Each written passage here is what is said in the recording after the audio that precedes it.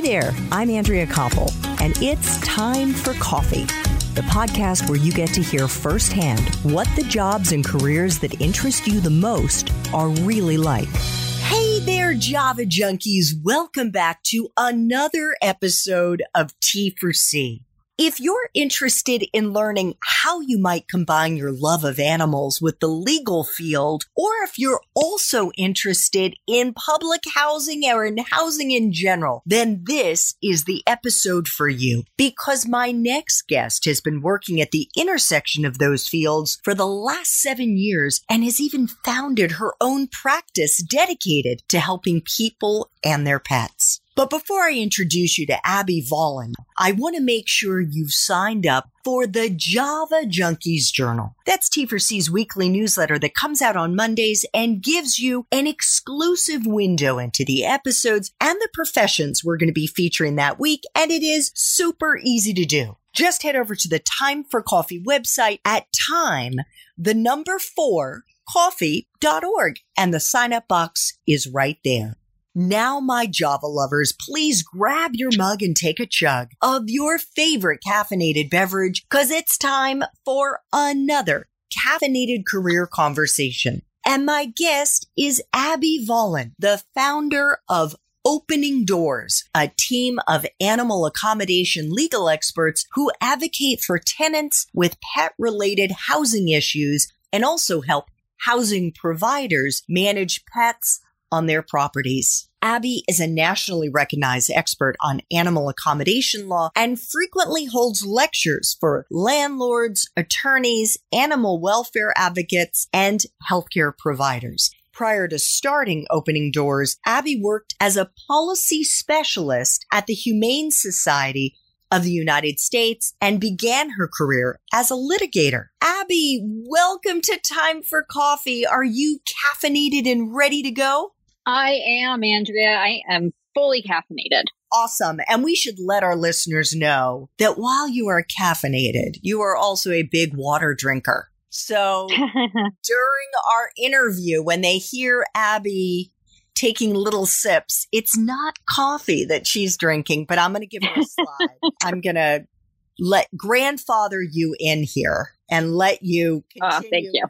Stay hydrated. That's the most important thing. So you founded Opening Doors in 2017, and as your website explains, you're a team of animal accommodation law experts. What does that mean, Abby, and what do you do? Yeah, so again, this is something I've kind of created this niche. When I say animal accommodation law, I'm talking about the Fair Housing Act, the Americans with Disabilities Act, the Air Carrier Access Act, and that's for individuals living with a disability and the ways in which their animals help them cope with their impairments. We're talking about service animals and emotional support animals and assistance animals and all the legal nuances that come into that. And it really impacts everyone. It impacts housing providers. It impacts public spaces. It impacts colleges and universities and airlines. It really is everywhere. And people don't quite realize to make a label for it. So I call it animal accommodation law. A lot of it is civil rights too. There's a civil right aspect to it. Okay, interesting. Explain that. Sure. Well, you're talking about individuals living with a disability, and that is a protected class. And so it's understanding what does it mean to be living with a disability, which is actually a very broad standard under these animal accommodation laws. And then what are your rights and responsibilities under it? And how do animals help you cope with your impairment? And so because it is a protected class, you are entitled to certain rights. So when you say somebody with disabilities, could you kind of lay out for us what they include? And do you have to get a professional diagnosis in order to qualify? Oh boy. So a disability has different meanings depending on the law in which it is used. When it comes to these civil rights laws for the Animal Accommodation, Americans with Disabilities Act, and the Fair Housing Act, the definition of disability is actually really broad. It's, do you have a physical or mental impairment that substantially limits an activity of daily living? So do you have a like physical or mental impairment, whether or not we're talking about epilepsy or depression or ADD or cancer, and really it's any kind of impairment, and does it impact an activity of daily living? So do you have difficulty with sleeping, standing, sitting, thinking, focusing, reading? It's purposely very broad. Congress purposely made these protections and the definition of disability very, very broad. And in fact, according to the CDC, over 1 in 4 people are living with a disability. Now, just because you are living with a disability does not mean you are automatically entitled to an accommodation. You have to find accommodation that alleviates a symptom or effect of your disability. So if you have ADD and you have trouble focusing, let's say by having your cat on your lap, it helps you focus so you can do your work. Well, that's a disability. And there you have an accommodation, something that helps alleviate a symptom or effect of your disability. Now, in terms of how to validate, when it comes to animal accommodation law, if your disability is obvious, if you can see it, it's readily apparent, no more verification is needed. If the use of your animal is obvious, no verification is needed. So when we think about this, think about a guide dog for the blind. That is going to be obvious both for the disability and the accommodation. It's very obvious why you need that animal. But what if you're in a wheelchair, which is obvious you have a disability, but then you have a dog standing next to you?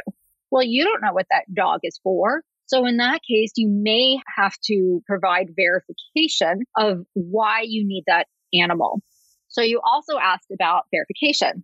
If you need, a doctor to establish that you're living with a disability. The answer is actually no. Certainly if it comes from a doctor, that will certainly be persuasive. But the standard under these laws, and this is something that most people, including attorneys, don't realize, it just has to be reliable. Someone with personal knowledge of your disability and the way in which it expresses itself, it manifests itself in the ways that you cope with that disability. If someone has personal knowledge of that, that verification would be reliable. For example, let's say I have an addiction problem and I go to AA and I talk about my dog and how my dog has been really instrumental in helping me stay sober. Well, in that case, someone from your AA group could certainly provide verification, reliable verification that you are living with a disability, which is addiction. Now, disability is not if you're currently using, but if you are dealing with the aftermath, dealing with addiction. So that's obvious for having a disability. And then the fact that your dog is the one that's helping you stay sober, well, that is alleviating a symptom or effect of your disability. And I think certainly someone from your AA group would be a more reliable source to verify that than, say, your primary care physician or whatever other doctor you might go to. So really, it just needs to be reliable, which most often is from a doctor, but it need not be. And let me also say that it is not the same as a prescription. You don't need an official diagnosis. You just need to have an impairment that impacts an aspect of the way you live your life. Got it. Could you give us perhaps another example of some of the kinds of cases that you've handled for clients? So the issues I tend to deal with for helping people with this issue, it's usually around mental health. People who are dealing with anxiety or depression or bipolar. Frankly, we live in precarious times. And certainly as mental health is being less stigmatized, and more people are willing to acknowledge that they have some difficulties and they need some help, that's an issue that is really dominating the animal accommodation world. I think it's also that people don't realize that there are countless types of impairments for which an animal will help alleviate a symptom or effect. That's why I hate the term emotional support animal. I tend to not use it. I'm trying to get it out of our lexicon. And it's because it really narrows the types of impairments for which we think an animal will be appropriate. Animals can just be so therapeutic in countless ways. So, for example, I have epilepsy, and one of the triggers is stress. And so my cat, she helps me keep calm. If my blood pressure starts to rise, she'll come over to me or I'll go over to her and she'll sit in my lap. And it's very soothing when I pet her. And that's alleviating a symptom or effect of my disability, which is I tend to have seizures. And so that is another appropriate use of assistance animals. People don't understand. They don't realize how broad it is. And so I think that's another reason why it tends to only come to light for mental health issues.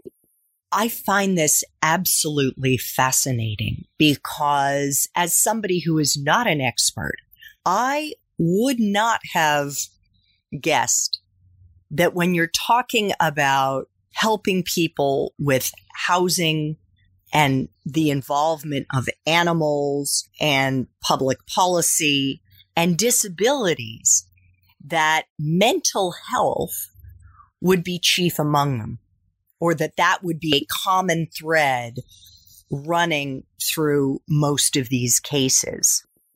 Yeah, and I think something that's really come to light these days is how therapeutic animals are for both our physical and mental health. There's been a lot more research on it. Studies just really showing that connection between having an animal, and sometimes it's, a service that animals provide that you've trained it to do. And sometimes it's just the fact that the animal is there. I can tell you, I've gone through major health crises. My cat knows it. She absolutely knows, and she will wrap herself around me. She can sense it. So animals are very therapeutic. And we are starting to really understand all the ways in which that happens, along with our destigmatizing of mental health. So putting those two aspects together is really why I think there's been an explosion, or what feels like an explosion, in animal accommodation requests. So prior to founding Opening Doors, you were a policy specialist for companion animals at the Humane Society of the United States, and that's the national chapter. And I believe that you worked there for about 4 years. Is that right? Yep, that is correct. And what did you do in that role? So I worked on local, state, and federal legislation that most of it dealt with housing issues. A lot of states are trying to enact laws to ferret out the, and I say quote unquote here, fraudulent use of service and assistance animals. I say quote because, again, you got to look at the data, and the data will not show you that the problem is fake service animals or emotional support animals. The problem is actually something else. It has to do with housing availability and rules and all sorts of things. Anyways, a lot of states were implementing those kinds of laws. And so I was working on them. Again, there's just not a good understanding of what protections are available under state and federal fair housing laws. And a lot of times, a lot of these state laws were violating the Fair Housing Act left and right. And the state legislators, they did not understand what the consequences of that would be. For many states, it would mean that they would lose funding from HUD. And nobody wants their law to be challenged and then deemed unconstitutional because you're violating a federal law. So it was guiding legislators to understand that when you have a hammer, everything is a nail. They're looking at the issue in the wrong way because they're just going by anecdotes. They are not going by research and data. And so I was working on a lot of those laws. And again, it was trying to get people to understand that this is not a zero-sum game, that everyone can walk away from this in a better position because landlords have rights that they don't realize and they don't assert. And I tell them they should. Both residents and landlords under animal accommodation laws or under fair housing laws, they have rights and responsibilities that they should assert and that they should adhere to. And when one side isn't, which a lot of property managers aren't, it builds a lot of resentment. They think they're being taken advantage of when they really do have the tools at hand. And so working on these laws, I had to try to convince housing providers that they already have the tools they need to reduce questionable animal accommodation requests. And I also worked on a lot of legislation. It's usually local municipalities who have implemented breed-specific legislation, meaning they'll say no pit bulls are allowed in our community, and if you have one, it will be seized. And so trying to break down the myths of what makes a dangerous dog of what those risks are and how you can mitigate them, and trying to establish and show how just banning a type of breed of dog outright actually makes your community less safe. Got it. So why did you leave the Humane Society to start your own firm? Was it that you saw a gap in the marketplace? Well, I was laid off. We had a corporate restructuring where they laid off 10% of the staff. And unfortunately, I was caught up in that. But I wasn't done with this housing issue. I knew there was more there and that I could approach it in a different way by not being at HSUS. So when we would work with housing providers and government officials and legislators, they would say, look, we love our pets too, but you just don't understand where we're coming from. You're just here on the side of the animals. And so going out on my own, I was able to say, look, no, I'm not on the side. I am here to help you build a healthy community. And so I think that has been more helpful in getting housing providers to trust me and to work with me, that I have this expertise and I have a different viewpoint and I have a different way of looking at these problems. And I will say, what the services that I provide in the past 3 years, or 2.5 years, it's been a meandering path as I've tried to determine for myself, what is the problem and where is the need? And what I started off for this vision of my firm has actually evolved over time. And it's been really interesting to see that evolution. And I feel like I'm at a really good spot now where I am able to convince housing providers or commercial real estate providers how my services are necessary for them. And so it's been very rewarding. I'm sure the education process, as you've gone out and tried to explain to these different actors out there what the value of your services are, has gotten easier and easier. And the education has gone both ways, because prior to joining the Humane Society of the U.S., you were an attorney for an East Coast law firm that worked in very different fields of law. And I'm going to ask you about your work there in just a minute. But first, how did you learn animal welfare law when you moved to the Humane Society? Did it require a lot of studying outside the workplace?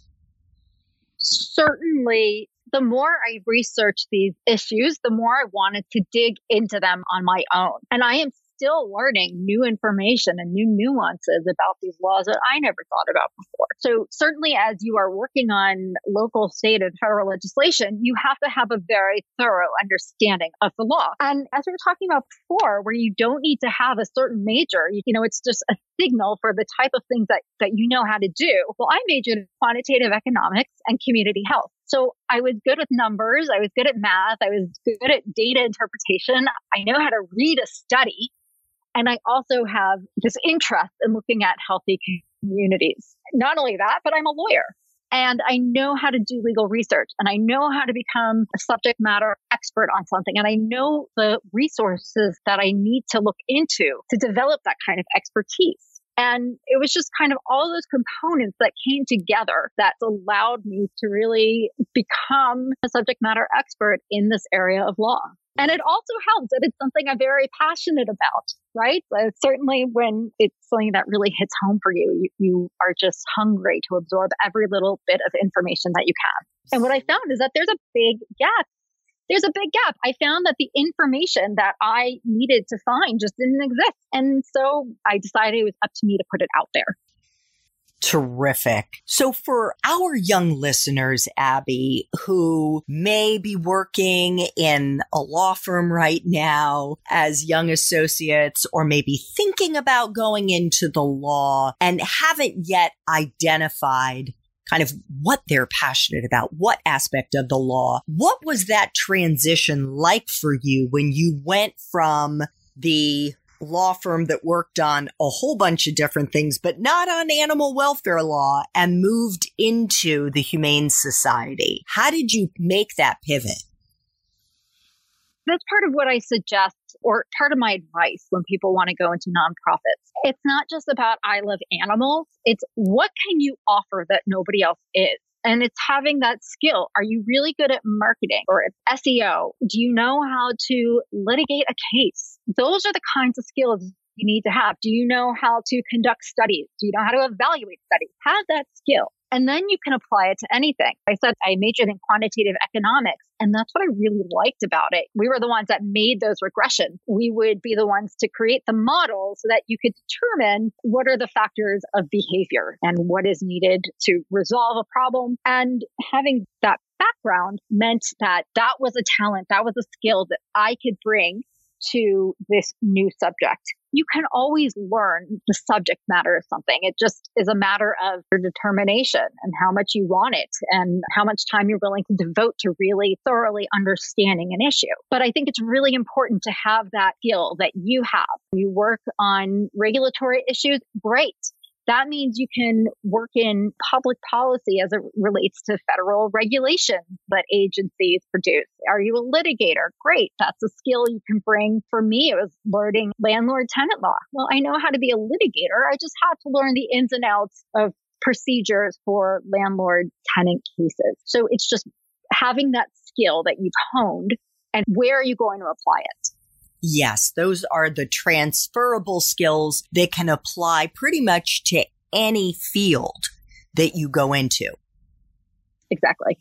So, as I've alluded, before you joined the Humane Society of the U.S., you were an attorney in the law firm of Harris Beach's New York and New Jersey offices, and you were practicing in the Mass Torts and industry-wide litigation practice group and the medical and life sciences industry team. What does that mean you did? It sounds pretty overwhelming, to be perfectly honest.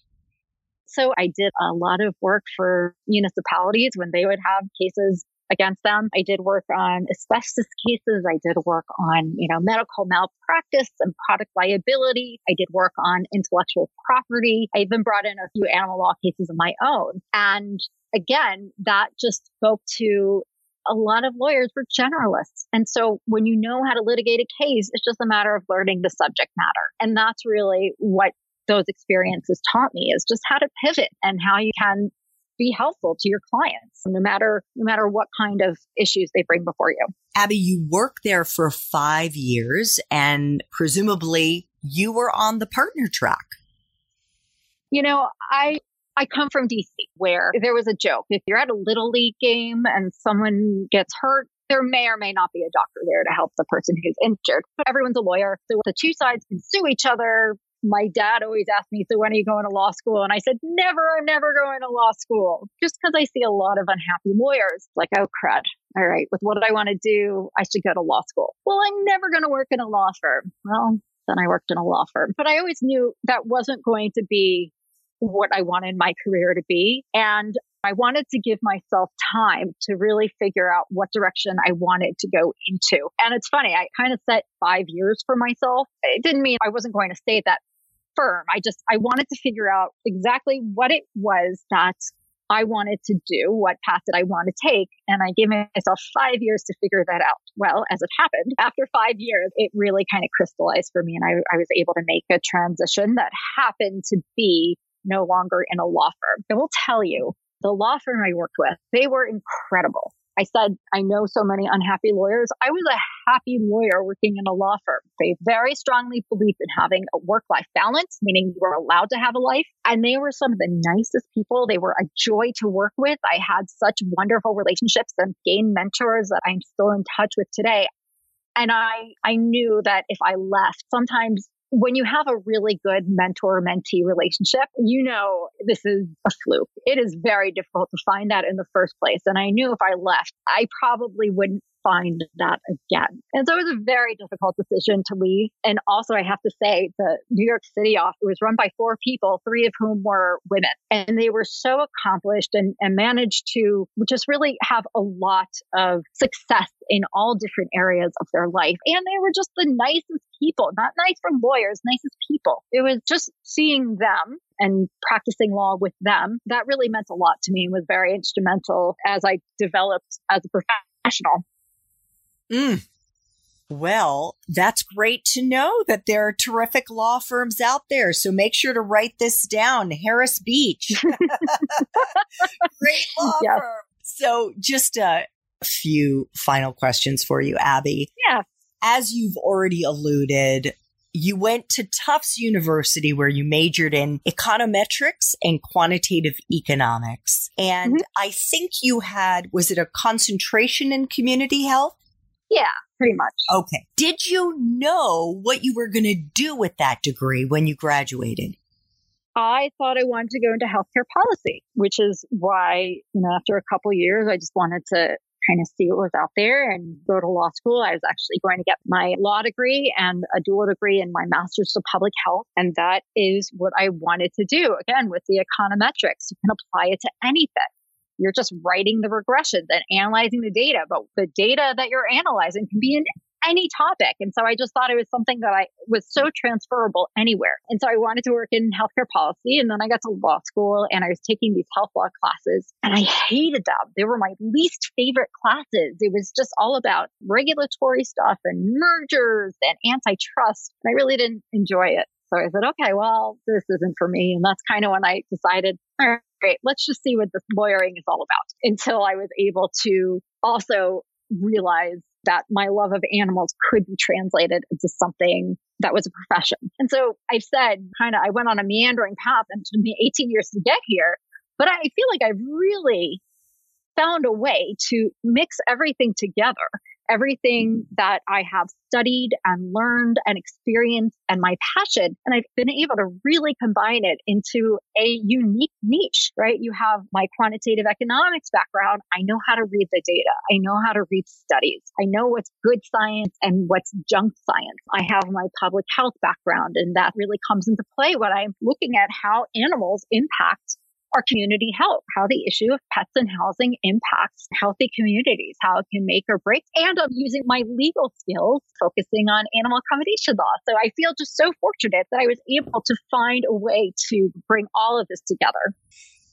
Well, it happened because you followed your curiosity and you had the courage to make it happen, because you could have stopped at any point along the way. Could you share a time in your professional life, Abby, and you've alluded to at least one, when you struggled, and most importantly, how you persevered, and maybe a lesson that you learned through that process? Well, as I told you, I was laid off, and that was very devastating, and I didn't quite know what I wanted to do from there. And so I kind of took a path to try to find it. But I also had a supervisor at one point where I could not connect with her no matter how hard I tried. I knew it was my responsibility to make the relationship work, and I just couldn't do it. I tried everything I could think of, and I consulted with friends and old classmates. I joined Lean In groups and asked them. And whatever I did, I just couldn't make it work. She was getting frustrated. I felt like I was being hung out to dry, and I lost a lot of confidence in myself. Eventually, I learned I had to stop blaming myself and just acknowledge it wasn't a good fit. And then I was able to switch to a different supervisor, and I was put in a position that was just a much better fit. And that allowed me to thrive a whole lot more at that organization. Everybody goes through rough patches. Everybody messes up at one time or another. We're human. I think what's more important is that you can own your mistakes. You can admit to them and say, this was my fault. Here is what happened. Let's figure out a way to fix it. And I'm sorry, and it won't happen again. And when you build that trust within an organization or with your supervisors or your team, it's a lot easier to be able to fix those mistakes without trying to be shameful or to hide something. And I've had a lot of setbacks, even when trying to build my firm. I can't tell you how many times I would just say, screw it, I'm going back to practicing law. I can't deal with this nonsense. But there's always something that just drew me back to this concept. It's just believing in yourself and having confidence in yourself while also having some humility to it. You're all going to make mistakes and mess up. It's how you deal with the aftermath that really shows your character. Thank you so much for sharing that, Abby. And if I could just add from my own experience, I would say it is far more likely than not that you will have at least one supervisor over the course of your career, if you work for others, that it just doesn't gel. And Abby is 100% right. It's on you because you're reporting to them to try to figure it out. I think what Abby managed to maneuver there by getting moved to a different supervisor is great advice if that's possible. And that's also very delicate to negotiate. But just remember, you will have people that you love, that you work for and that you work with, and you may likely also have people you don't love. And sometimes it's on you. By that, I mean, sometimes it's because it's something you're doing. And sometimes it's because they might be awful managers. They might be not such nice people. We've all had that situation. You will get through it and you will learn, even in those really miserable experiences, you will take away lessons that you'll say, wow, I will never be that kind of a supervisor. I will never micromanage. I will never do this, that, and the other. So just keep putting one foot in front of the other and sermon is over. Final T4C question. If you could go back to college, back to Tufts and do it all over again, Abby, but based on the wisdom you have right now, what advice would you give yourself?